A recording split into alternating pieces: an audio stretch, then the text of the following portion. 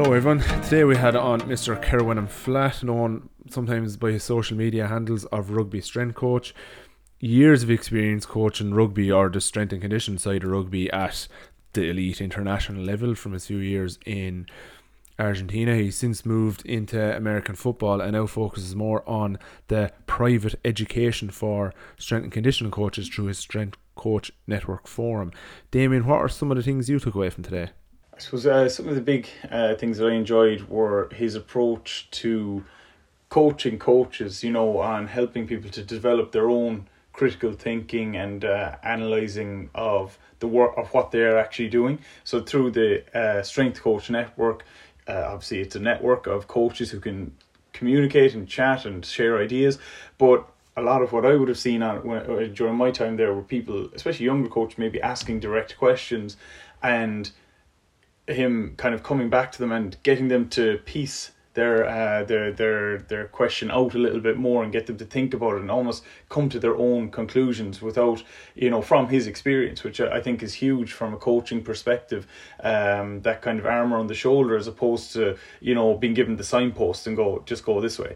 So I enjoyed that bit of a chat and just about some of his own experiences, his own work experiences, his career. Like this career, the strength conditioning career it's an unusual one. It's a bit confusing for some people. It can be a bit daunting to look in at from the outside or to plan. So to see how somebody can move around as he has, that was interesting for me there. Yeah, one of the main reasons I asked him on a few months ago now was just I like how he thinks a bit differently around the way we coach or coach support physical competencies for our sport. It's not always the traditional practices. He stops and asks, is this the best way to do it? Is there a better way? And how can I create that better way? And the way he creates that around mental models and working from the final scoreboard backwards, say, well, this doesn't actually contribute. Maybe we should be focused on something else instead. And just some of the learnings from that. He also spoke a little bit about current coach accreditation pathways. We would like to say they were entirely his views. We were trying to stand back, let him air them, and to be honest, in the interest of equality, we probably should get someone on from the UKSCA at some point in the future to give their viewpoint on all of that as well. Without further ado, let's jump on into today's episode. Enjoy. After a bit of scheduling wizardry, we finally got Keir on here, who's living a double life as a part-time internet troll, part-time doing internship in his local high school there to try and get a bit of experience to hopefully go on do a bit of coaching in some other sports outside of rugby. Formerly known as the Rugby strength coach, I see you've stuck to the Twitter handle, but are you going to just branch out into the strength coach or something like that going forward? It's too lucrative. Have you trademarked it? Nah, bro, I can't even get a fucking blue check mark. Can you not? You're too controversial. I've tried twice and they won't give it to me. It's bullshit. Yeah. Keir, just want to give us a little bit of background. I would assume most people in SNC have heard of who you are, but just, some people may not. I know you from your own, well, really from being with Argentina because you beat us in the Rugby World Cup back in, was it 2015, I think? Yeah, That's where you came to prominence around here for me anyway. Before that, you'd largely worked in rugby and recently transitioned into a bit more American football, but just kind of a brief synopsis of how you ended up where you are. So, wanted to be a professional rugby player. Realised to my horror at the age of 15, I was a slow twitch, chubby, 5'10" white kid with no skills and no bravery. So that was not going to work. And I had a brief attempt to do a psychology degree my first time at university, promptly quit. And since then, I've been either in educational coaching ever since. So I did, undergraduate degree in sports science, switched to a master's degree. So I should say I bombed a bunch of interviews fresh out of university. So I was not able to get an internship, became a garden variety personal trainer whilst pursuing my master's degree. And let me think. Yeah, so the end of the second year of the part-time master's degree, I got an internship at London Wasps. I spent 2.5 years there where I went from intern, academy assistant, head of academy, threw my toys out the pram, because I didn't get hired to work in the first team with Dan House, but I love Dan. I'm still friends with him. I went to Rotherham. I did a stint there to put the adult rugby on my CV. Flew to Sydney because my ex-girlfriend is Australian, and I decided to be poor and tanned as opposed to just poor. And then I got very, very lucky. I got asked to fill in on somebody else's behalf with the Argentinian national team for the rugby championship in 13. And they were sufficiently impressed that they asked me to stay on. But I actually ended up taking the head of academy role at Sydney Roosters because it was on my doorstep and, very high profile club, more money, or on paper, perfect job. Turned out to be a nightmare and quit. Through more dumb luck, managed to be my own replacement for the Argentina gig because whoever they had, it was Toomsy, Chris Toombs, they'd hired him to do it. He ditched that and went to Seattle. So then I became my own replacement. And I did that through the end of the World Cup. For a variety of reasons, I couldn't stay on with them. I signed with Ealing in the UK, but then as I was waiting to take on that contract, I got a pretty big offer to go out to Japan. So I went out there for 2 years to cash out, and it kind of sapped me of every bit of joy for rugby that I had left. So I thought, fuck this, I'm going to go work in the NFL. So it took me a year to jump through the hoops, get the visa, blah, blah, blah, blah, blah. And I came over to work at the University of Richmond. Start again at the bottom. I was making $14,000 a year. So my pay cut was over 200. I promptly got my son's mother pregnant. We had known each other for 6 weeks in Tokyo. She came over for a week's visit, and our son was born almost a year to the day that we met. And then around that time, I was like, well, I needed health insurance. So I went to William & Mary. I also went to work there for Eric Coram, who's probably one of about 10 people that I could let myself work for in this field because I'm stubborn and think I know more than everyone else. And Eric's one of the people that knows more than me for sure. And I actually put this piece out on Medium last October, if anyone wants to kind of like break down as to why I left. But I left coaching in October. Well, let me say, I left full-time coaching in college sport for now in October, mostly due to being present for my son, also for the money, 60 hours a week for capped income versus what I can do for myself. I make a lot more working for myself now. I'm pretty lucky in that regard. And being able to work on what I want, say what I want, think what I want, do what I want without hurting anyone. It's much more to my taste. So that's what I'm doing right now. And as you mentioned, I'm volunteering at a high school just to stay relevant. Just looking back over all that, and I remember going through your email course on how to go about getting a job and starting out in the industry and all.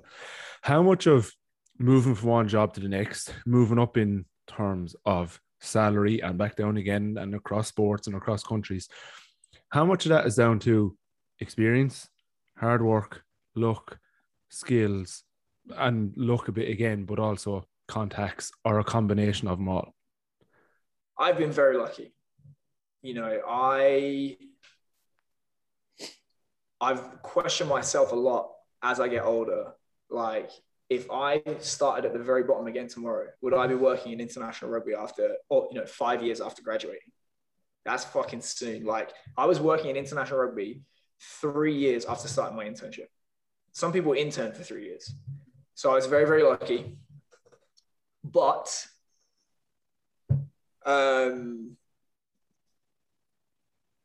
at the time, there was never a doubt in my mind that I was going to get there. Zero. Didn't know when, didn't know how, didn't know if I was going to do it first time. But it's like, whatever barrier was going to be put up in my way, I would find out the reason I failed. And that's why I went to Rotherham. Get rid of it. He said, we have, London Scottish overlooked me, doesn't have adult experience. I was like, okay, fuck you. Took a pay cut, went up the M1, see you later. And the network, of course, the only job I've got in my entire career for applying cold was the internship. Every other job I've been invited to apply or given the job. So it's a huge, huge piece that can't be overlooked. Certainly moving around helps, in my experience. Because you ever heard that joke where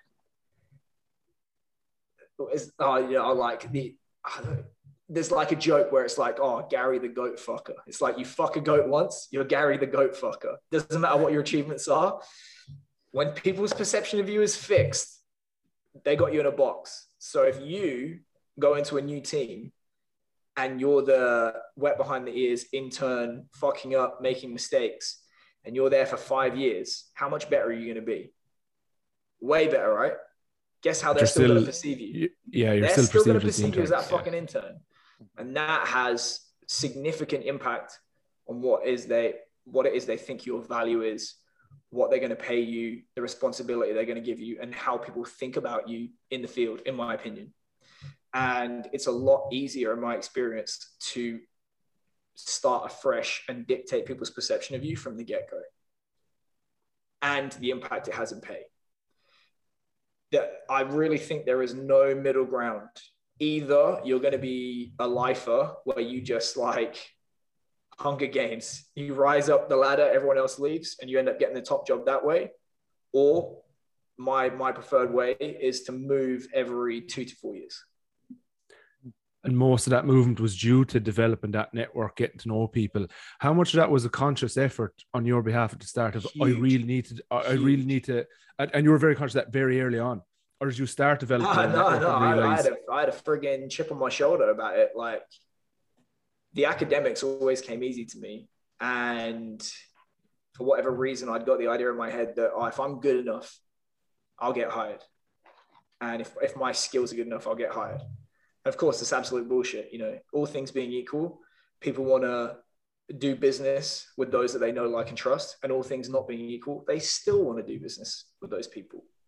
And a real example that happened to me, I went for a job at London Scottish, and I thought I interviewed very, very well. And they said, we thought technically you did a better job of interviewing for the role, but we've decided to go for insert coach. And the head coach was the best man at his wedding. So that really pissed me off. And I thought, never again will I be the guy that technically did better at the job interview, but didn't have the connections. Because it's a false dichotomy to say that you have to be one or the other. If you want to be the PhD that everyone thinks is a dick and doesn't have a job, that's bad. If you want to be, the boys love him, and you're also a terrible coach putting your athletes at risk, that's also bad. So it's a false dichotomy to assume you have to be one or the other. You have to have both.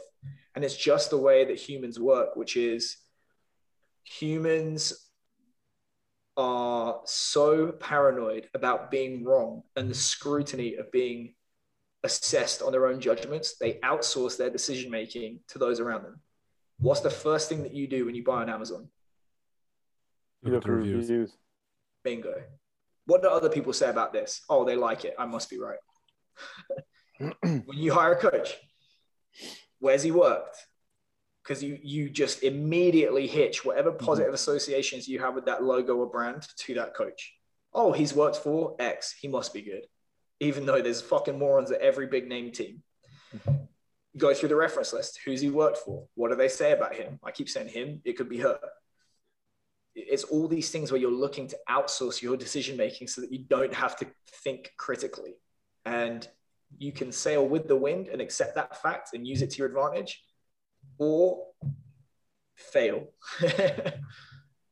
And I've tried both. We're going to come back to that critical thinking point in a second, but just speaking of being wet behind the ears and new to somewhere, when you went from having 6, 8, 10 years in rugby into American football, how did some of the other coaching staff and even some of the players perceive you? Like, largely I assume you just went in purely as a strength coach, and strength is still strength, but even still coming from another sport, were they a little bit like, is he going to get us like lifting lineouts or something? Or what even is rugby?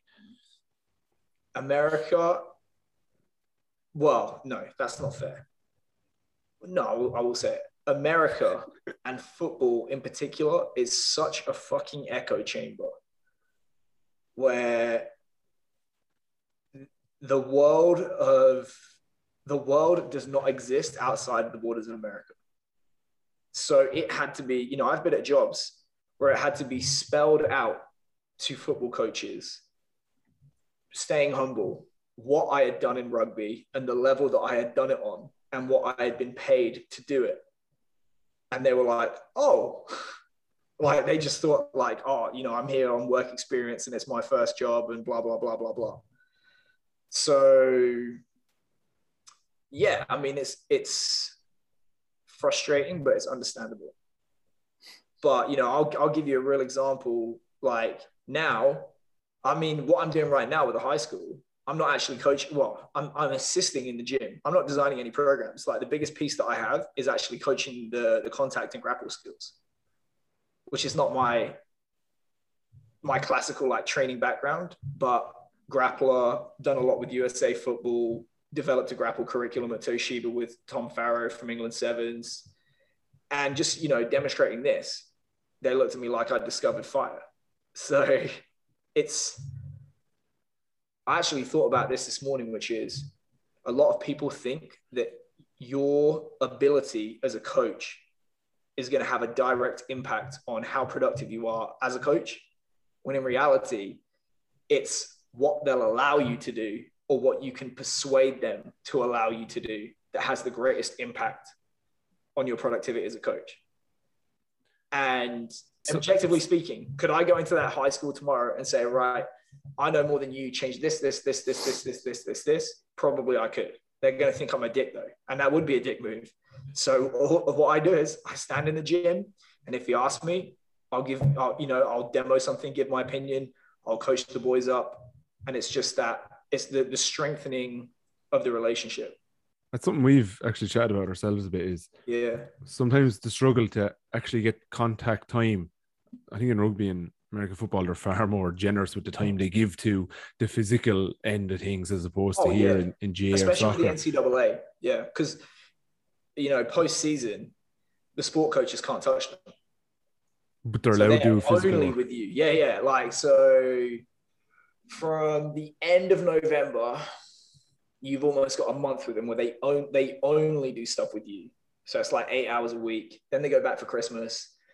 And I want to say you get like a few weeks before spring football. And then still the majority of what you're doing is with you. And then all summer until August, the sport coaches can't touch them. So they probably spend more time with you throughout the year. No, we find the battle to actually get time the hardest. And it's a case of, well, let's show that we can get a bit of improvement from the 10 minutes we have, but we'll also be really sound. So they're a little bit more agreeable. Like, you know, this week could I maybe get 15? Oh yeah, work away. And just by doing something good in the time you have, but being a sound person off the field and being helpful and whatever like that, buys you that bit more time as opposed to going and saying, of the 70 minutes, I need 40 and you can have 30 or Dressy can have 30. Yeah. But by slowly drip feeding in can make a big difference. And it's getting your own house in order. It's like, you have to understand that sport coaches, they're superstitious, they're anxious, they're always the first person under scrutiny. So if you just go ahead and say, oh, can I use up 25% of your time this week? They'll be like, no, fuck you. So it's like, if they give you 10 minutes, you earn 15 minutes by knocking that 10 minutes out of the park, where it's like they get every drop of value out of that 10 minutes.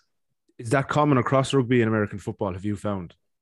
Or just because you're automatically given more time in American football, it's not there to the same extent? No, there's a ton of time wasting in American football. No. You know, there's again, because America is the center of the world, and you know, there's a Nassim Taleb quote about 90% of people navigating their jobs is through mimicry and, you know, just copying other people. Absolutely. You will get coaches in American football copy the mannerisms of other people because it's just monkey see, monkey do. So there's a lot of just dumb, you know, if you were to drill down and say, why are you doing this? It'd be like, oh, because so-and-so school does it. It's like, oh, you don't know why they're doing it. And then you get a lot of like the positive feedback loops of, well, if they do 3 sets, we're going to do 10 and we'll be 3 1/3 times better. So there's just a ton of shit that gets done that's just dumb. And there's a lot of misunderstanding about what the levers of change truly are within an organization and within sports performance, which obviously is like a subset of the organization. And that really once you get to a certain level in your career, I think you either make peace with the fact that you are never going to pull on those levers as long as you're a traditional strength coach, and you just, it doesn't matter that the roof's on fire, I'm just going to paint this fence and make sure it looks really, really good. Or you take off the strength coach hat and you buy yourself a ticket to way bigger and way more problems to attempt to pull on those levers. And that's where the payday is.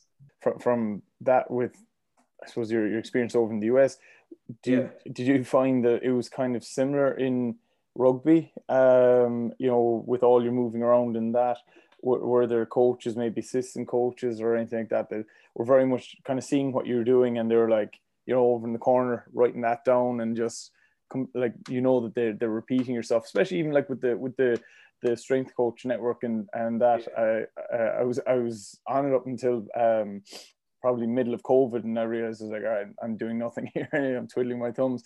But so I put a pause on it just for a while. But I see people just asking you direct questions. What should I be doing? And I love your responses are very much like almost along the line of, well, what do you think you should be doing? You know, and you're kind of forcing the thing is, you know, people learn more from that. Yeah. I think it's like if you just spoon feed and they go off and do it, there's no kind of thought. It's like, well, listen, you tell me what you think you should do, and I'll you know, based off my experience, what I think, I'll tweak it and stuff like that. But I really think if you don't encourage people to go through the exercise of thinking for themselves, you've actually robbed them. They are paying to become a better coach, not to be spoon-fed. And obviously it's more painful for them to do it, but it's hopefully more worthwhile. And do you feel, and if they don't like it, they can always fuck off to Science for Sport. Yeah. And do you feel there's a bit of a cultural difference then, so between, say, your rugby strength coaches there, and say what you've seen over in the US, being, as you said, center of the universe? Absolutely. I think the culture of who is my daddy is way worse in American football. You get, I mean, in general in sports, the sport coach gets way too much power. In big American money sports, unlimited power. I mean, look at Urban Meyer. Urban Meyer just got a job at the Jacksonville Jaguars, and the first coach he hires is a guy that got paid $1 million to go away because of allegations of racism in a league that's 2/3 black. Like, do you think that hire was made because it was the best thing for the brand of the Jacksonville Jaguars, or because Urban Meyer's got carte blanche? Yeah. So when you're dealing with those kind of power structures, what inevitably becomes most important in climbing the career ladder as a strength coach? Your ability to do the job, or your ability to ingratiate yourself to people in positions of power and give them what they think is good coaching. And they see ESPN, and they see a certain individual with a mustache, with big arms, making a lot of noise on the sideline. They see some fucking moron with his sleeves cut off going crazy, and they say, give me that. Now, if someone's waving $200K a year in your face and they say, give me that, are you going to say, well, actually, I think that's dumb, and here's what you need? So it becomes a little bit of a look in the mirror time and see what you really value. Because, you know, I tell my my interns, values are not values until they're tested. Until then, they're just verbal preferences. And speaking of things you see that are dumb, you have been well known through your rugby days for questioning normal practices and wondering, is this really the best way? Yeah. That level of critical thinking, did that come from looking at the game a bit differently, starting, as Fergus Connolly says, at the scoreboard and working backwards? Or were you using, like you said, the academic stuff you found easy? So did you have just possibly a better understanding of some of the underlying physiology that went into what actually goes into sport performance, and you meshed the two together to just look at things a bit differently?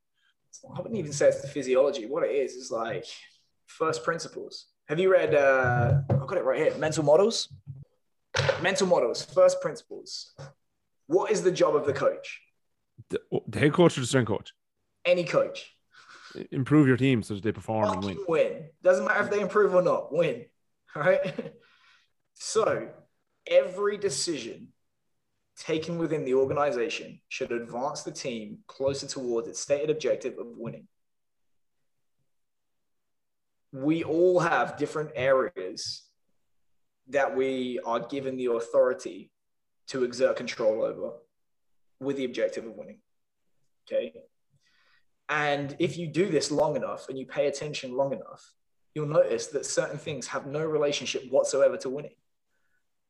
So it's like, oh, this kid squats the most and he's a bench warmer. Clearly, that's not the most important thing. Okay, we got a kid here that power cleans whatever. Same thing. And then you realize that actually physical variables don't do a great job of predicting performance. They buy you a ticket to the dance, you still have to dance. And it's that, flipping over rocks to try and find the treasure underneath. It's like, nope, not this, not this, not this, not this. And yet, if you were to ask strength coaches, like, what's the recipe for winning? There's going to be an incredible alignment between what they say influences winning and what they exert control over. And it's just not the case. So questioning that and trying to find the thing that does predispose to success. I think if you always revert back to first principles and ask yourself, like, does it make the boat go faster? Is this going to help us win the World Cup? Is this going to help us win the league? You're going to uncover a lot of answers that are in direct conflict to your beliefs or what you were taught coming up as a coach. And from a strength coach point of view, what does guide or lead to or help with winning? Very little. So technical mastery, movement efficiency represents the extent to which you're able to tap into your motor potential. So you can have Formula One car, Stevie Wonder behind the wheel. You can have a mid-engine saloon with Lewis Hamilton behind the wheel. Lewis Hamilton's probably going to win, right?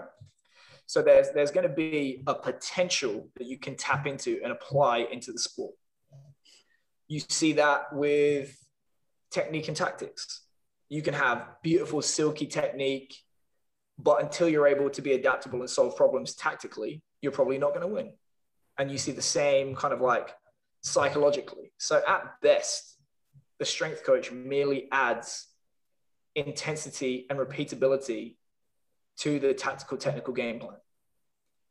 If those two are not there, or the athlete crumbles under intense psychological pressure, your contribution to winning is meaningless, absolutely meaningless. So at best, you're increasing the potential to win rather than causing the potential to win.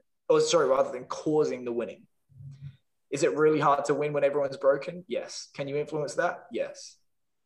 That's what I was going to say. Is one of the best things we can do, making sure the best players are available for as much of the games as possible. But why is Kenya not the number one rugby sevens team in the world? Because they all look like they're built to play sevens. They're tall, they're fast, they're lean, they've got incredible aerobic engines. Why are they not top of the table? It's almost just the culture. It turns out once you hit a certain level, it's meaningless. Yeah. The culture of playing rugby too. Like, do they have a sevens rugby team? Do they have pitches? The fact that so many of them live on mountains, it's probably hard to find enough flat ground to actually play games. Ultimately, it boils down to this. James Smith, the two things that are required for sporting success: culture and population. You have a big enough population, you have a strong enough culture that people will put money into to reward the best performers. And if you throw enough bodies at the problem, those freak athletes that will emerge that don't need any training. Sonny Bill Williams can play pro rugby. He can box, he can do this, he can do that. And you just need to stay out of his way. And then the culture drives the competition and money that picks out those individuals that are predisposed to win. So if you are the most genetically gifted athlete, and we'll just use a broad term, athlete in New Zealand, what sport are you going to play? Rugby. Exactly. If you're from Central Asia, what are you going to do? You're going to be a weightlifter or a wrestler? If you're a freak athlete in Argentina, what are you going to do? With the exception of the type 5, you're going to play soccer. If you're from the Midwest of America, what are you going to do? You're going to wrestle. So it's just, it's an absolute lottery pick. There's so many factors that go into it, but you really need to make sure that whatever your genetic predisposition is to perform in sport, it has to line up with what the cultural obsession is in your country. If LeBron James was born in Sweden, he might be a handball player, and his bank balance would look very different. The fact he was born in America, he's an NBA All-Star. You'd wonder if Usain Bolt was born in America, would he be a sprinter? Would he have been pushed more towards American football or basketball? Football. Or something? Unquestionably football. Yeah. The worst thing to happen to American weightlifting and track and field is the NFL. For real. Is it just because it pulls college athletes away from their fields? Or money? Yeah. Potential of money, surely. Yeah, I mean, it is a stereotype. There is a degree of truth to it that young black kids tend to play football and basketball, and there's a lot of money in those sports. So if someone offered you $100,000 a year to go be a first-rate sprinter, or $1 million to never see an NFL field, you're going to take the $1 million. So yeah, it's just what's the reason? Culture drives incentives. And actually, with that, say, with I suppose the gym floor where we would have access to, the whole team. When you speak of culture there, when you go into a team, do you try to instill some culture in teams, or do you try to promote the culture that they have in teams on the gym floor? Do you find that I remember seeing videos from you, like lads doing certain lifts and boys be going mental around around them if they succeeded in their lift and all that, and that's something that I would definitely see that a lot of I suppose athletes that I would work with, they enjoy being in on the gym floor because there's a bit of crack, there's a bit of banter, and you can almost kind of see the culture of the club coming out through them there. How have you kind of? I think you're going to have a mix, because if you're completely imposing your personal style and culture on an organization, it's disrespectful to any success the organization's had, but also people are going to resent you.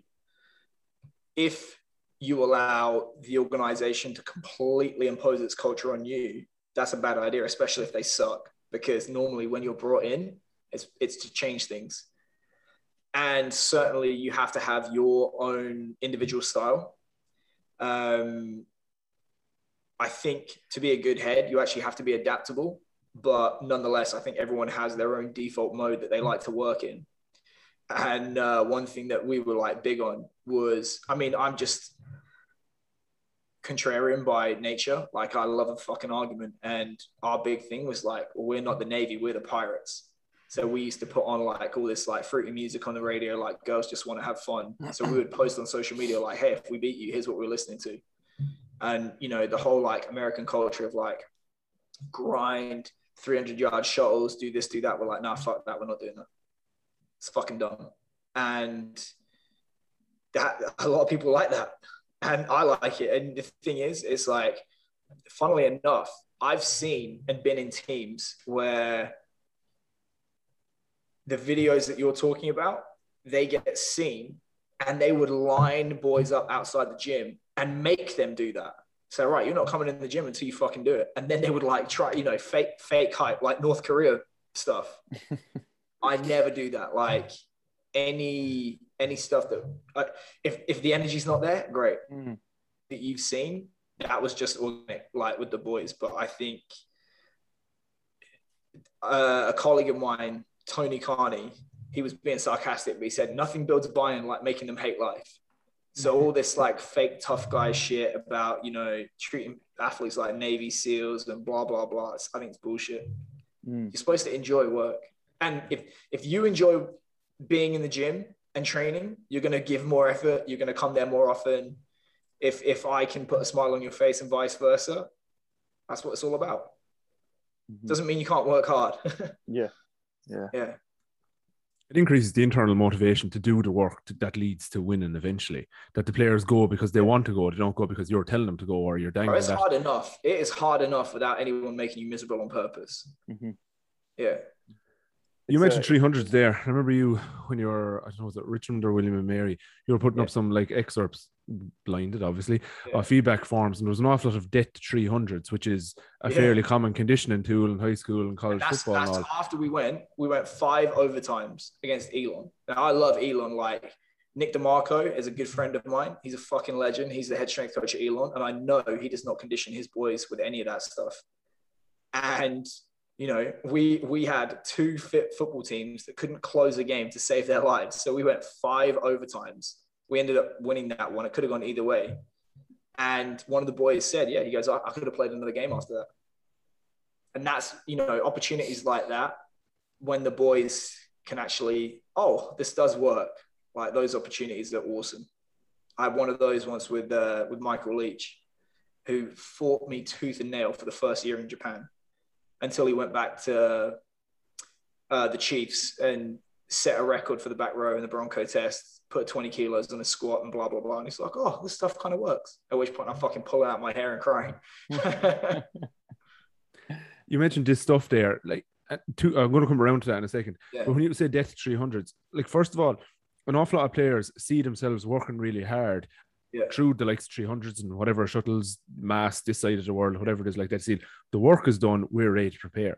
How hard was it from your point of view when you went in first to convince the players that you don't need that? This is a more convincing or time efficient way to do it to get you as fit, if not fitter. Like, was that a slow process and they just had to see it through a series of games? Or well, I mean, the first argument is, how have you been, what have you been doing? And you say, right, last year you fucking sucked. You went 2-9. So how's that working out for you? Then it's the Socratic dialogue of, okay, what are you doing? We're doing this. Okay, why are you doing that? What? Okay, why are you doing that? Why? And again, to steal from Tom Farrow, if you can't stay with me up to 5 whys, you don't know why you're doing what you're doing. Now I can do that, and just give me X amount of time to test my way, and let's see if it works a little bit better. Which is that at that point, you kind of have to back yourself as the coach. And questions, queries, maybe potential like negative feedback. Was that more coming from above you or players, or a bit of both? In the early days? It depends on the sport. You know, we're pretty fortunate in Mike London at William and Mary gave us a ton of support, did not try and tread on toes whatsoever. There were other sport coaches at that university that used to cut the legs out from underneath my staff. And I got in trouble for stamping that shit out. You know, I literally had a meeting where the coach said, well, I've been coaching 26 years. And I said, and I don't care how long you've been coaching, you're wrong. And she was. And then, so, like, leaving aside the 300s and all, what are you doing differently then to condition players that is outside that norm, and what guides your thinking in designing that? Well, do you agree that, well, let's put you in the position of a football coach. I'm going to say to a football coach, do you agree that the way that we should condition for football should be directly related to the metabolic demands of football? And they'll say, of course. It's like, we want to train specific for football, right? And they'll say, yeah. I say, right, okay, what are the demands of your sport? And that's where you lose them. What are the time motion demands of football? Most coaches cannot answer that whatsoever. Let's talk about rugby, GAA, hurling, any of those sports. What are the average demands? What are the average time motion demands of those sports? I'll like International Rugby Union. a heavy game is like 130 meters a minute. Could all three of us do this podcast right now, jogging at 130 meters a minute? I hope so. Yeah. Sorry, I was trying to work it out in my head. Race for life pace, right? Yeah. So why are they getting tired? It's not the like constant, it's the stochastic nature of those 130 meters per minute. High intensity sporting skill. So what you have to do as a coach is say, right, what does the sport demand? And you start to look at the high intensity sporting skills, the nature of it, the duration, how it's interspersed with rest, how much total actions you're required to perform throughout the course of a game, and how that may be broken up, for example, into offensive and defensive drives in football. Football is actually very, very easy because there's a clear beginning and end. With field-based sports, team invasion sports like Gaelic sports, rugby, soccer, all that kind of stuff, it gets a little bit harder, but it's still fairly, you're only interested in the high intensity stuff because that's what's making you tired. That's what is riskiest. That's what you do most often. And that's what has the biggest impact on the outcome of the game. Nobody is signing a big contract because they run the fastest to get their pants pulled down in a one-on-one. You got to get there, but you're paid for what happens when you get there. So then you start to look at, okay, what are the qualities that contribute to that? What are the predictors of success? And it's not your ability to run fast at a medium pace, which is maths. Right. It's your ability to do the really, really high intense stuff, yes, but also your ability to recover so you can be as close to that high intensity again the next time, whether it be 5, 10, 20, 35, 95 seconds later. Yeah. What's the biggest predictor of absolute output? Speed and power. Peak output. Is your job in rugby or whatever to see how many times you can operate at, X percent of your top speed? No, your job is to beat the other guy. So if your outputs are crazy high, you get that operational versus max output, the game gets easier and more repeatable. What is the next biggest predictor of your ability to sustain absolute outputs in repeated efforts? It's the ability of the aerobic system to resynthesize anaerobic substrate and to metabolize byproducts, and then maybe a sprinkling of glycolytic conditioning on top. But those are the two big drivers, and they line up the best in terms of a high-low organization of training throughout the week. And you can make very, very strong arguments that should be the basis of conditioning, because guess what? Overzealous sport coaches will do the glycolytic stuff for you. So the idea that you're going to sacrifice the development of speed, strength, and power and aerobic development to live in the middle is just dumb, especially when someone's already doing it for you. No, I completely agree. That's my approach to training as well. That if you want players to run at, I'm just going to say 10 meters per second and not take too much out of them, you improve their maximum capacity up to, massive numbers now, but 11 or 11.5 meters per second. Yeah. If they can hit that, all lower percentages have less of an impact on them then afterwards, as opposed to repeating that 10 meters per second effort numerous times. Yeah. Doesn't matter how many times you can't dunk a basketball in the NBA. It's like you've got to dunk first before you start to repeat that. Yeah. And then your ability to repeat that as well, if you're tired or whatever, your best way to repeat that effort numerous times is to improve your aerobic conditioning so that you can recover potential power output in between all those high intense efforts. Ideally. Yeah. And you mentioned then the high-low model that largely popularized by Charlie Francis. I'm not certain where it came from first. Yeah. But basically, where, sorry? That's right, yeah.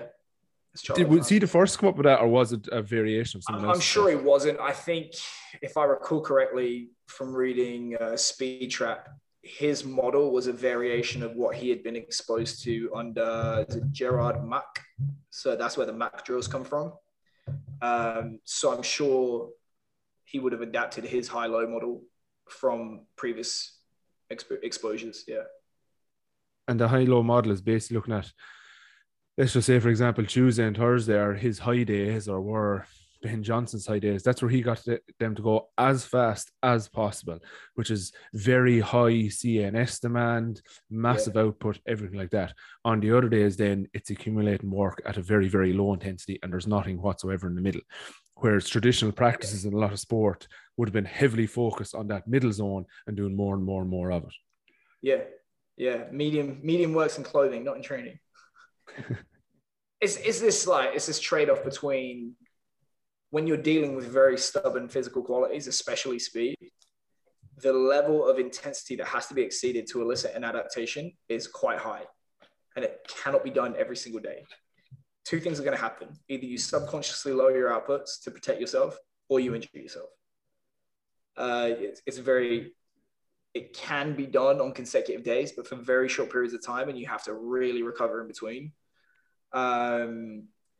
Or, you did a high day, now you're recovering, and you're interrupting that recovery. So it's like, and you even see this in endurance training, it's like monotony and strain in particular are not conducive to good health or adaptation.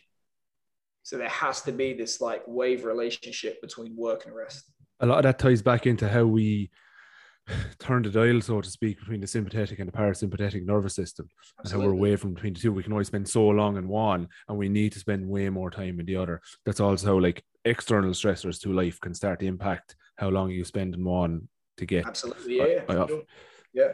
And that's largely what the high-low system would have been based on too. It's just we have these really high stress days and we spend a little bit longer. Or was he even thinking of that?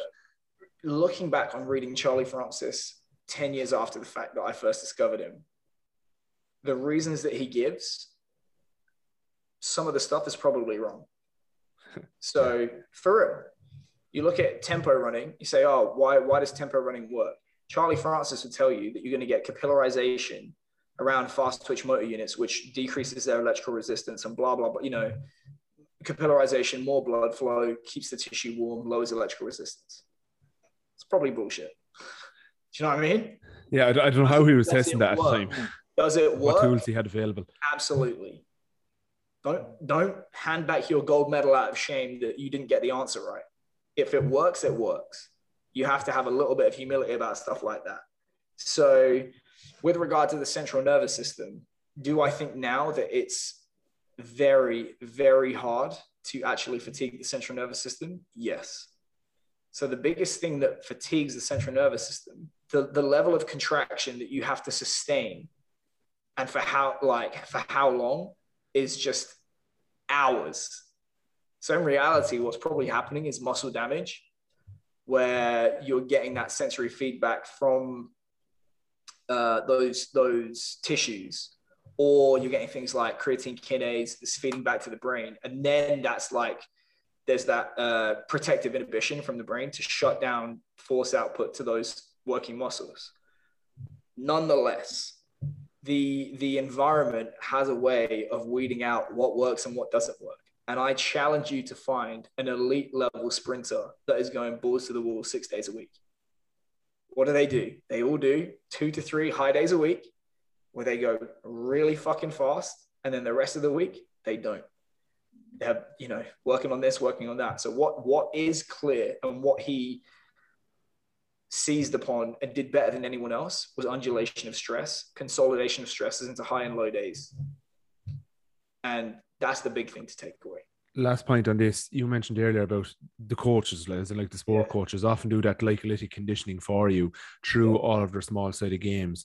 Is your work largely then just focus on either side of it? As early as possible, twice a week, I'm looking to push high output. The rest of it is just low level, low intensity aerobic stuff to support recovery between all the other stuff. Train what the sport doesn't stimulate. What never gets stimulated by sport? Pure alactic outputs. The thing is, even if you have a well-meaning drill, tactical technical tasks, by their very nature, reward patience and timing, which is not conducive to high outputs because you're always waiting, and then you strike. So you have to stimulate that through direct physical prep work, sprints, throws, whatever. And then especially male athletes. Males have egos. If you pair them up and you say, oh, we're going to, jiu-jitsu, we're going to do a flow roll today. To which my reply is, flow is a kind of tampon, fuck you, we're going to go hard. And then, of course, you get the one-upmanship, the intensity goes up. So you never really get that super low-level aerobic ability. So that's the reason that you tend to train those two extremes. Everything else lives in the middle.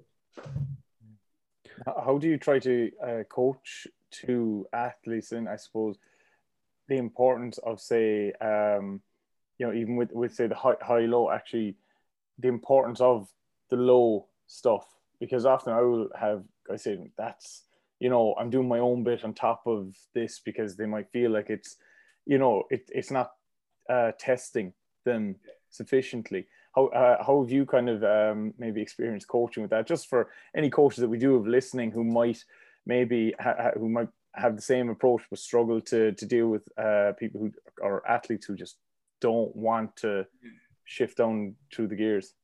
Well, if I'm being facetious and I've got 5 seconds, I'll tell them that chlamydia burns as well, but it's not making you any better.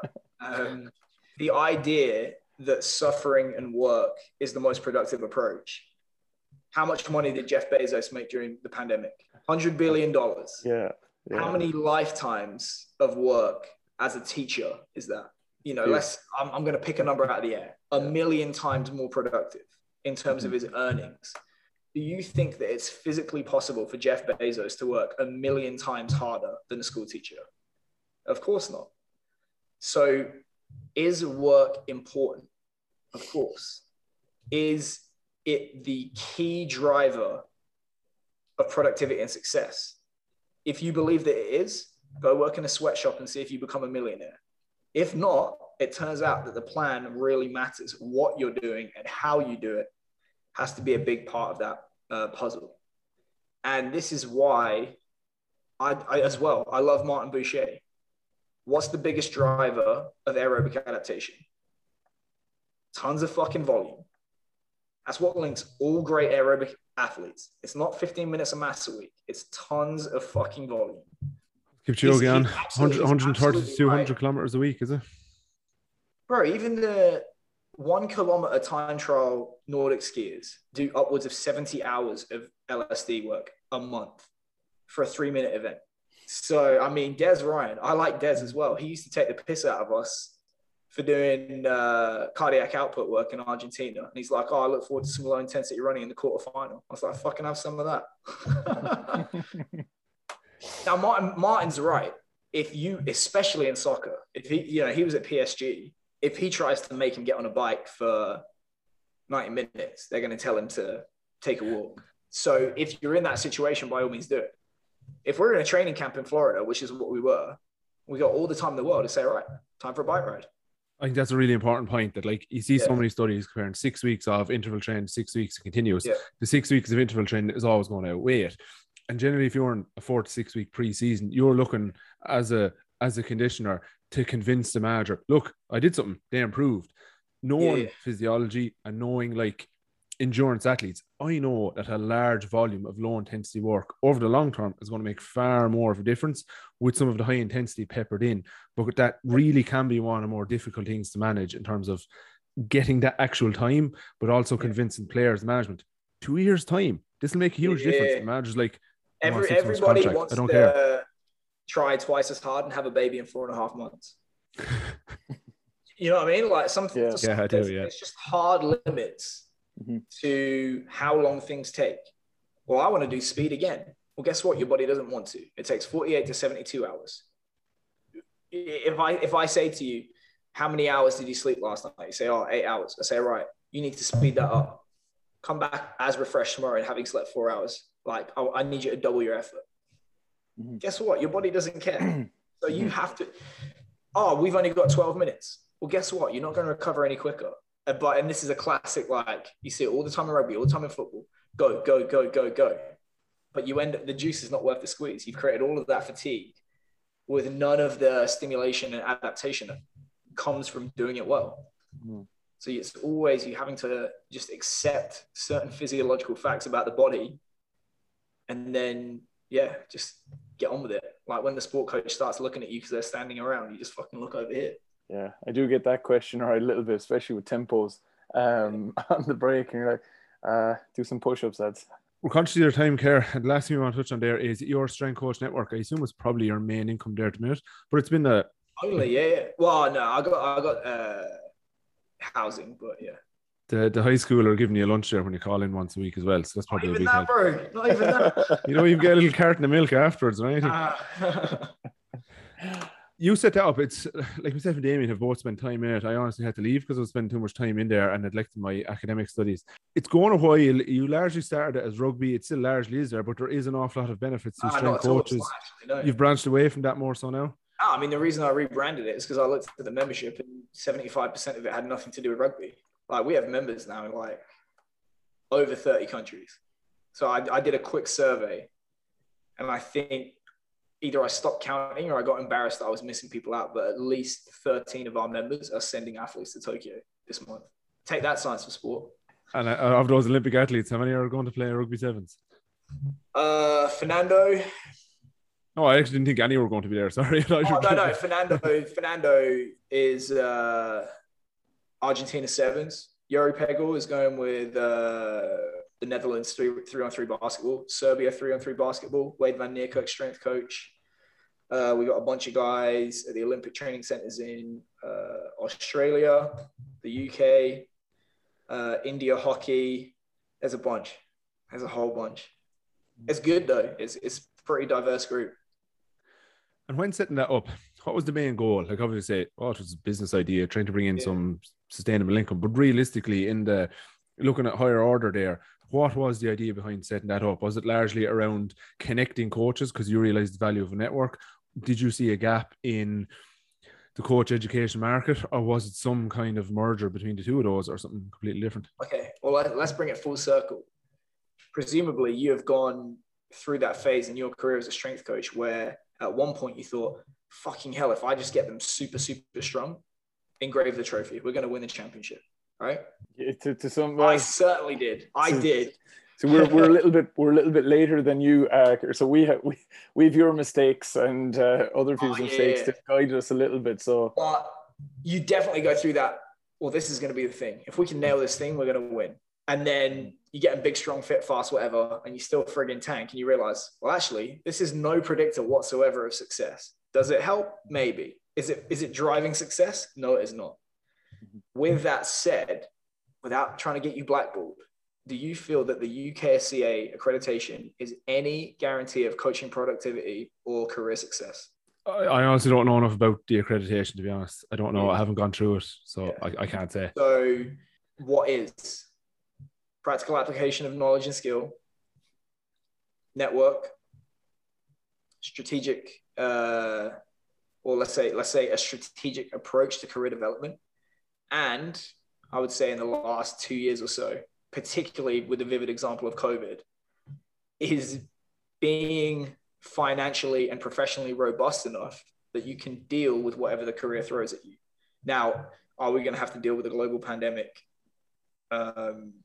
again shortly? I hope not. Are you going to have to deal with the fact that you can get fired at the drop of a hat? All this stuff.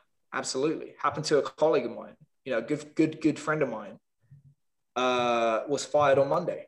They brought him in. He's been there a few months, let's say 5 months. We have concerns that the team is not fit or strong enough. And I've been preparing him for this because I said, document everything, have data when they come looking for you. And he said, based on what? And I said, it's just the way that we feel. And he's got all the data to show that he's doing his job. And guess what? They fired him. So those are the things, in my opinion, that tend to predispose towards success as opposed to the UKSCA accreditation. And what I tried to do is look at the numerous failures that I had and still making my career. And then I try and go back and say, right, let's build that for someone that they don't have to make the same mistakes that I did. And so we have monthly lectures. The criteria is you have to make your living training athletes in the real world at a high level. We have discussion forums. So if you have an idea, you can test it on, 1,000 people. You can get advice on how to prepare for an interview, apply for jobs, blah, blah, blah, blah, blah. I would say probably a dozen people in the last year we've helped get jobs, helped get internships, interviews. We've had people meet up from all over the world, like literally other countries. They'll go to another country, meet an SCN member in their city, all this kind of stuff. So that's the gap that I think is there right now that we're filling. Because certainly when I was newly graduated with my degree, I was a terrible coach. It took me a long, long time to even work for free. And I'm sure a lot of people out there have got their UKSCA accreditation or equivalent and realize that it's absolutely meaningless in terms of their professional development, which for an organization that claims to be advocates for coaches, I find puzzling. And I suppose with that then, like I suppose if you're looking at adverts for jobs, and I know that there's a lot of networking goes on to get jobs. I'm not dismissing that at all, because I've been at the receiving hand of that kind of experience as well. But I suppose, like, do you think there's room there through what you're doing or through what someone else is doing to still have an accreditation there to kind of monitor over, what people are actually doing? That, I mean, being a member of, say, the SEN group is great. It's brilliant. There's a ton to be taken from it and a lot of experience there to pull from. But that doesn't tell, someone at the other end that they're actually able to apply this. The answer is no, just because I would phrase it this way, right? If you are an accrediting body, which community do you serve? So if you're the UKSCA as an accreditor, who do you serve? Sports bodies, I guess, the actual athletes. You serve whoever is consuming the training, right? So within reason, the higher a barrier I erect for you, the harder it becomes for you to get in front of athletes. The athletes receive, in theory, a higher quality of training. And you're not letting people through the net that are going to kill an athlete, injure them, all that kind of stuff, right? So to act as the accreditor or the assessor, you serve the consumer of the training. If I'm an educator, who do I serve? The coaches, because I want you to pass the education. So it's my job, let's say, to get you over that barrier. So as the assessor, your accreditation becomes more valuable and more exclusive the higher you raise the bar and the fewer people get it. What are they doing right now? They're adding another level to the UKSCA because everyone's got it now and it's not exclusive. 10 years ago, it was a big deal. Now it's not. They're raising the bar. If I'm the educator, do I want more people or less people to pass the UKSCA? More. Yeah. So Nassim Taleb talks about skin in the game. If we're in a business relationship together, when you do well and I do well, that's good, right? Mm-hmm. Now, when you do bad, should I do bad? Yes, because otherwise I can play you both ways, right? Okay.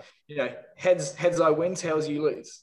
That's not a good relationship for you because you're getting your pants pulled down. Now, if I act as the accreditor and the educator and say, if you pass the UKSCA, congratulations, I collect my money as the educator, brilliant job, well done.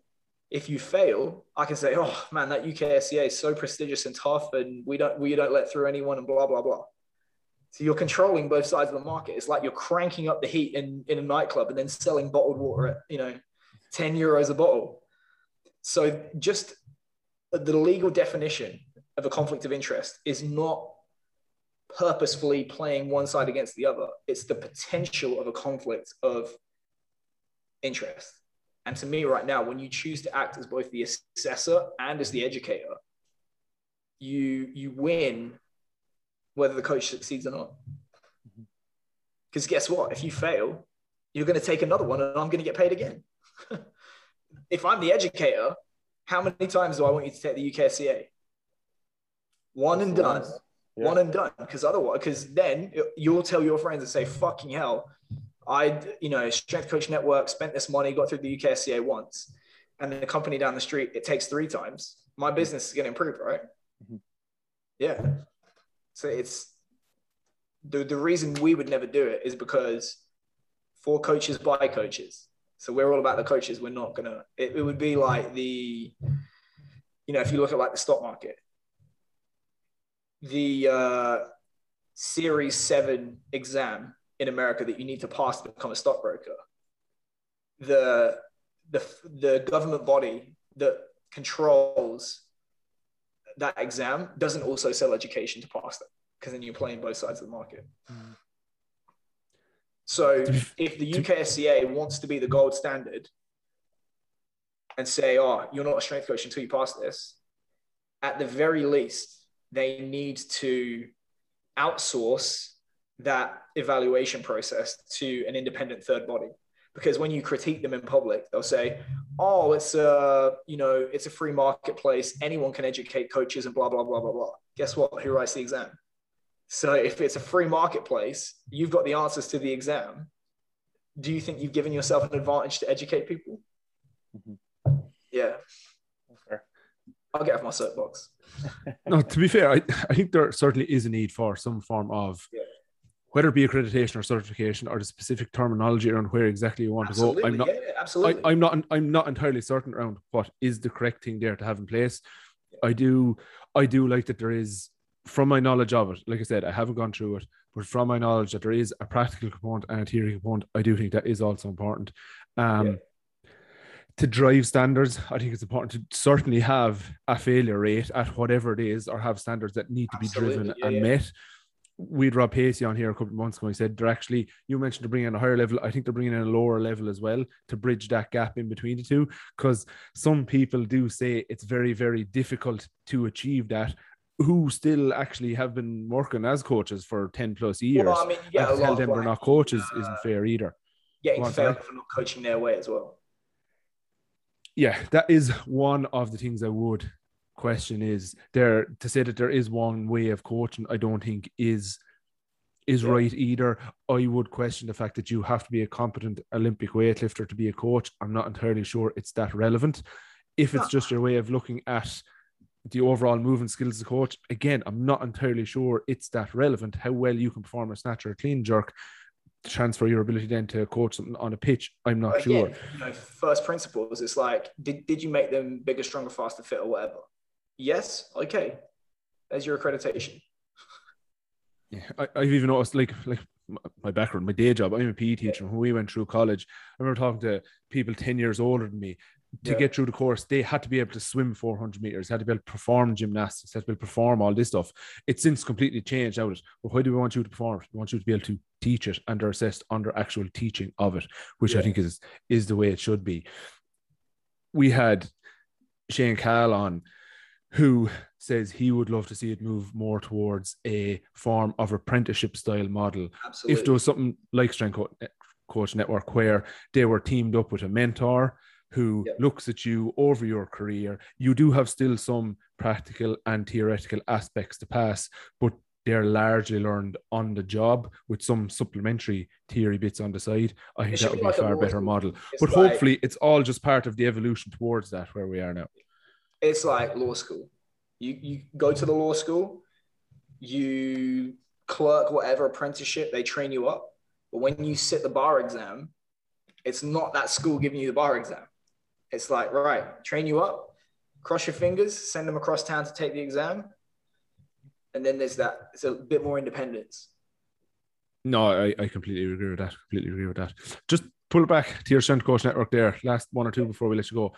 Some of the webinars you've had on, any particular highlights for yourself that you learned something from? I mean, Valna Zedkin in 2012 at Central Virginia Sports Performance Seminar. So we have all of the CVASPs.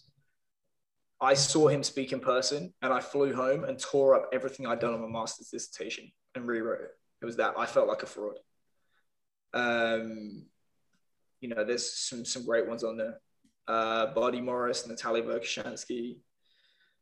There's a lot. I think there's like a few hundred now. So it's like, but I always said, Valna Zedkin, that was the one that made me feel like a fraud. And I went and just like, all right, I need to start again.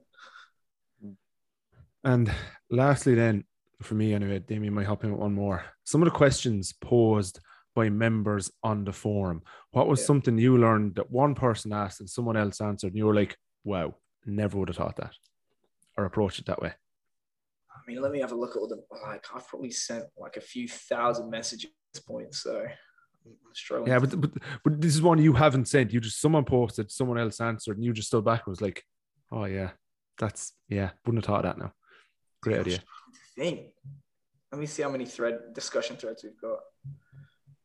So I mean, yeah, strength and conditioning discussion, 720 threads, 5,000 messages. Educational materials, 193 threads, 1,500 messages. Career development, 2.9 thousand messages. It's quite a bit.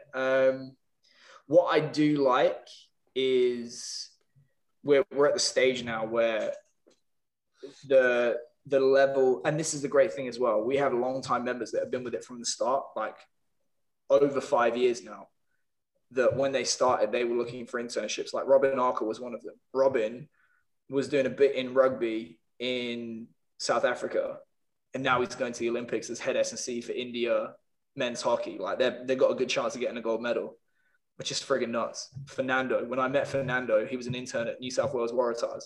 He's going to the Olympics with Argentina Sevens. So as our members have hung around and developed along with the site, the level of advice that they're able to dispense to new members and help problem solve and things like that, you end up just becoming like a curator and just like guiding discussions, because there's a ton of value that other people are able to offer and give their opinion on. So it's very, very lucky for me to just be able to sit back and watch it. Yeah, no, my only comment on it all is, as a young S&C, still young, if anyone is asking, but that's ambitious now. How old are you guys? 31 and 33. Yeah, so it's young, very, very young, very young. But yeah, just the biggest thing for me was just I suppose it's something I do guide to maybe fellas coming out of college and stuff, just head in there, put your name in, chat to people, ask questions. Don't be afraid to ask questions. But do you find that, younger coaches are very quick to, introduce themselves, or how do you find it? Is it much more like, I suppose, do people lurkers edge their way around? Yeah, do they lurk and just take all, or do you find that you manage to make it easy for people to actually to mix and introduce themselves, especially for young coaches who might be coming with a lot of doubt in their mind? How have you found that, or have you noticed it much at all? I mean, people do lurk. Part of that is the funny thing you learn, like when you have a business like this, is you have to train people like animals how to use it. Because if you don't tell them how to use it, they won't use it. And just, selfishly from a business standpoint, you want the longest subscription possible. So that's one thing that we've learned, which is how to help people engage more with the content, how we present the content. Like we have the curated list, for example. We have an onboarding sequence to say, all right, go and introduce yourself. If you have a question, ask me, ask someone else, all that kind of stuff. And then a lot of it as well is just that kind of like natural human tendency to think that the problems that you're facing are dumb questions or dumb problems compared to what, so-and-so is going to be dealing with this problem. And of course, like, I've been very fortunate to have done this long enough now that I've kind of like met my heroes in S&C, and they're all normal people. I met Buddy Morris last October.